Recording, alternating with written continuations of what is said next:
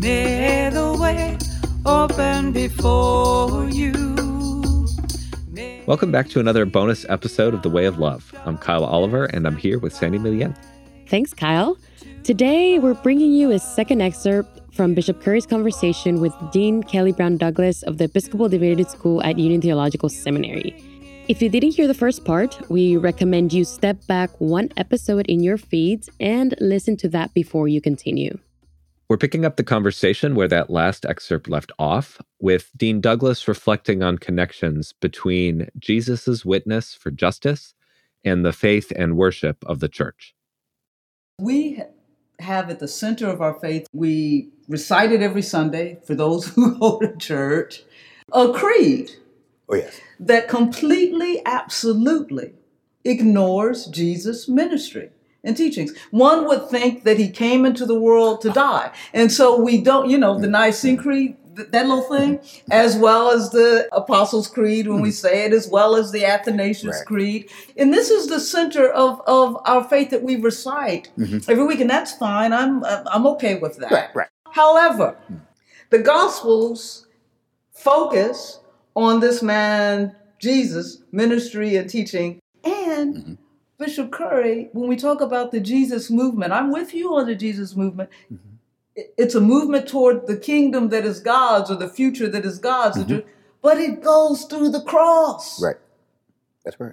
So what does it mean? What difference does it make to be a part of a faith tradition with a crucified Savior at the center? And he didn't get there because he prayed too much. He could get on the cross because he prayed, but it wasn't because he prayed too much that he got there. And so what does that mean? And what does it mean to be a part of a faith tradition with a central creed that doesn't even talk about that? I'll leave the creedal piece to the scholars and theologians. I'm just a country preacher. No. But... But, there probably is a holistic way to look at it in terms of liturgy. Because you have the gospel. It's not an accident that preaching follows the gospel. And I sometimes think the creed is probably meant more to be sung than simply said. It's almost an act of doxology, of praise. You know what I mean? After you've heard Jesus in the Gospels, heard his teaching, seen his miracles, heard about his grace, heard the manner of his life, all the stuff about Jesus, then theoretically, at least, a preacher's supposed to get up and say, oh, Jesus is so good. Let me tell you why, and let me tell you how it applies to us now. And then the church is just supposed to rise up. We believe in one God, the Father, Almighty Creator. It's doxology. But when it just becomes read, I think exactly what you're describing happens. I suspect that at the core is the Jesus of Nazareth who said, whoever would save his life must lose it. And whoever would lose his life for my sake will find it. For what does it profit somebody to gain the whole world and lose your soul?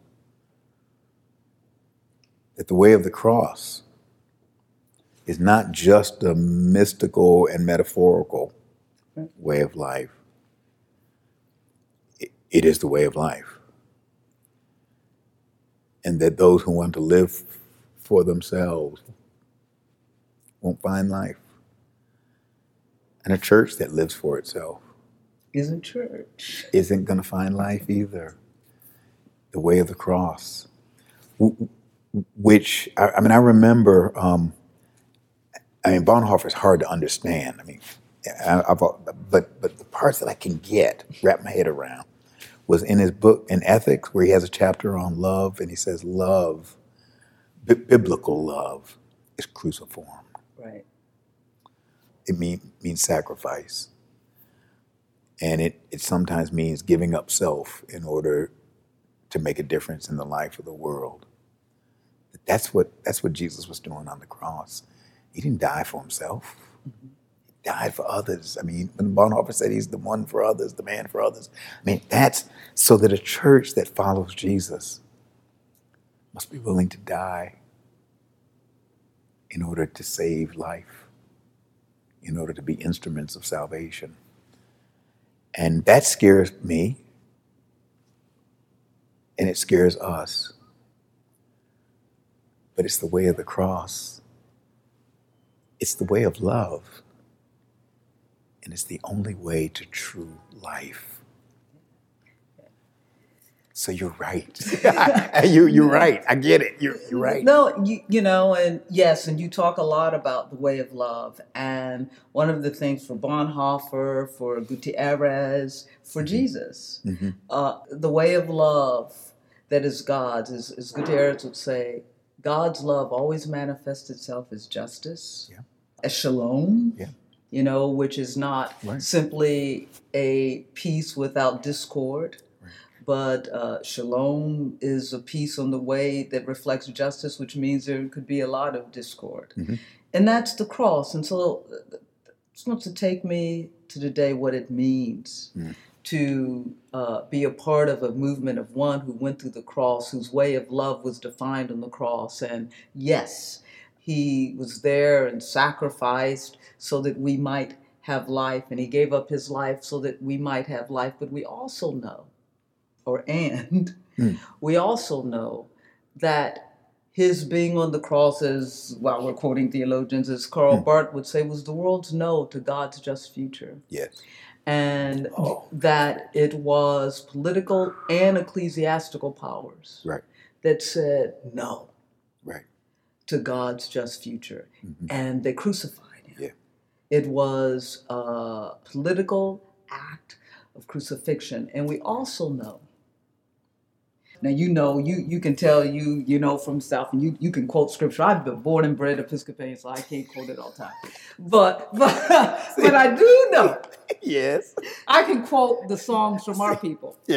That they whipped him up the hill, up the hill, up the hill, and he didn't say a mumbling word. They nailed him to the cross, to the cross, to the cross, and he didn't say a mumbling word because he refused to do anything that would not allow him to be in utter solidarity with the crucified classes of people of his day. That's what it means to follow the Jesus movement, the one that ended on the cross. So now, in the day in which we find ourselves, when we've got someone again sitting in the White House saying no to God's just future, in houses of power saying no to God's just future, our silence would be a betrayal of the one who went to the cross.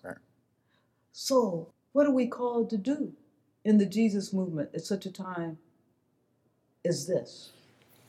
You know, I have more appreciation in such a time as this for the power of recognizing that our job is to consistently witness. You know, you got that passage in Acts 1, you know, Jesus, sort of his last words before the ascension, actually, before he ascended. You will be my witnesses in Jerusalem, Judea, and Samaria. And ironically, he says that they want to know, is this the end of time? Is this when it's all going to, you know, wrap up? I mean, if I met the dude resurrected from the dead, I suspect I would have assumed, okay, this must be it. So that's the conclusion they draw. And Jesus says, it's not for you to know times or seasons. Don't get fixated on that. God will take care of that. That's God's job. Your job here and now is to witness and be my witnesses in Jerusalem, Judea, Samaria, to the ends of the earth. Our job is to witness to the love and justice of God that is God's moral arc. Our job is to witness both in what we say and in what we do, both in the ministry of actually serving and the ministry of prophetic witness. And the ministry of trying to change lives and social structures and the world around us so that it is more just and humane and kind and decent and loving, that it actually looks like what God had in mind in the beginning. You know, I love that prayer. I never forget John Burgess. He preached when I was in seminary, do you really want to pray this prayer? And it was on the Lord's Prayer. Do you really want to pray, thy kingdom come, thy will be done on earth as it is in heaven? You may want to think about that prayer again before you pray it next time. But that's what we're talking about. Our job is to witness to that kingdom, that reign of God in our time and in our world, God's kingdom to come now, and for us to work to help the world look like God's kingdom. And therefore, that does mean entering into not the partisan fray, I don't but into the political fray from a moral posture, from a position of values, and lifting up the values that we hold in the public sphere. That's right. not a partisan thing, because that doesn't get anywhere. That just jumps into the mud with everybody else. But to lift up the values and the morals that actually bind us together, that are at the core of our faith, and in some levels, at the core of the ideals of this nation, even when it hypocritically didn't obey the ideals it said it professed. Our job is to witness. And sometimes that witness takes very practical form, and it means feeding folk. And it means providing human services and providing. Sometimes it takes practical form in terms of public policy, advocating for public policy that is humane and just and kind and decent, that looks like the Good Samaritan. And sometimes it is in more radical protest that knows that it's not going to alter the way things are, but the statement's got to be made anyway. Right. There are many gifts, but the same spirit. Yeah. And so I think we've got to call the community to all of those gifts of witness in our time that do so, and this for me is really critical, that do so out of a genuinely loving, unselfish, sacrificial heart that actually is laboring for the good of all. Yeah. That real justice. It's justice for all. I mean, you and I grew up. I know you're a lot younger than I am. But, did that work? Did that? I got a smile out of you. Because I know you're sitting here not telling the truth. I know I'm jiving. But so, yeah. Right. But we grew up on that Superman. Used to come home, from school, and Superman with George Reeves would be on TV. Yeah. And it was. No, I didn't grow up with that. Oh, get out of here! And you grew up with Captain Kangaroo too. But remember, you come home, and as hokey and as corny as it was, and all that kind of stuff, and it was. And yet, Superman stood there and stood for truth, justice, and the American way. Somehow, truth and justice were linked to the American way. I fear that in our time, truth and justice have become separated from the American way. So that if we want to call America back to its true ideals, then even Superman got it right. Truth, justice are what the American way authentically should look like. Well, see, and I'm going to push back just a little bit because I did grow up, right? Yeah, I knew it was coming. Because I did grow up on Superman. I know you did. Right, and Lassie and Dennis the Menace and all those. Right. And you weren't there, but I know. I know you're going. Go ahead. And Mayberry Arctic. That's right. Yes, yeah. And the American way, it never dawned on me as I was looking and loving Andy Griffith. Oh, Andy Griffith, yeah. And Mayberry FD, that there was nobody that looked like us. No, never was. And that was the American way. And then when we turned up on TV, right? It was, remember, I know you grew up on Tarzan and Jane and Tarzan and the Junk, right? Yeah. Or Amos and Andy. Right. That's where, Julia came eventually, remember? Yes, she did come eventually, but there was always a white savior. There always was. Then, of course, and Julia and Corey was without a father, the poor black man, Remember, that's right. You could not have an intact black family. Right. So this was the American way, and even when people say that what we're seeing today is not the American way, and so what we have to say, it's not about being partisan to me, Bishop Curry. It's about the soul of not only this nation, but the soul of who we are as a people is at stake, right?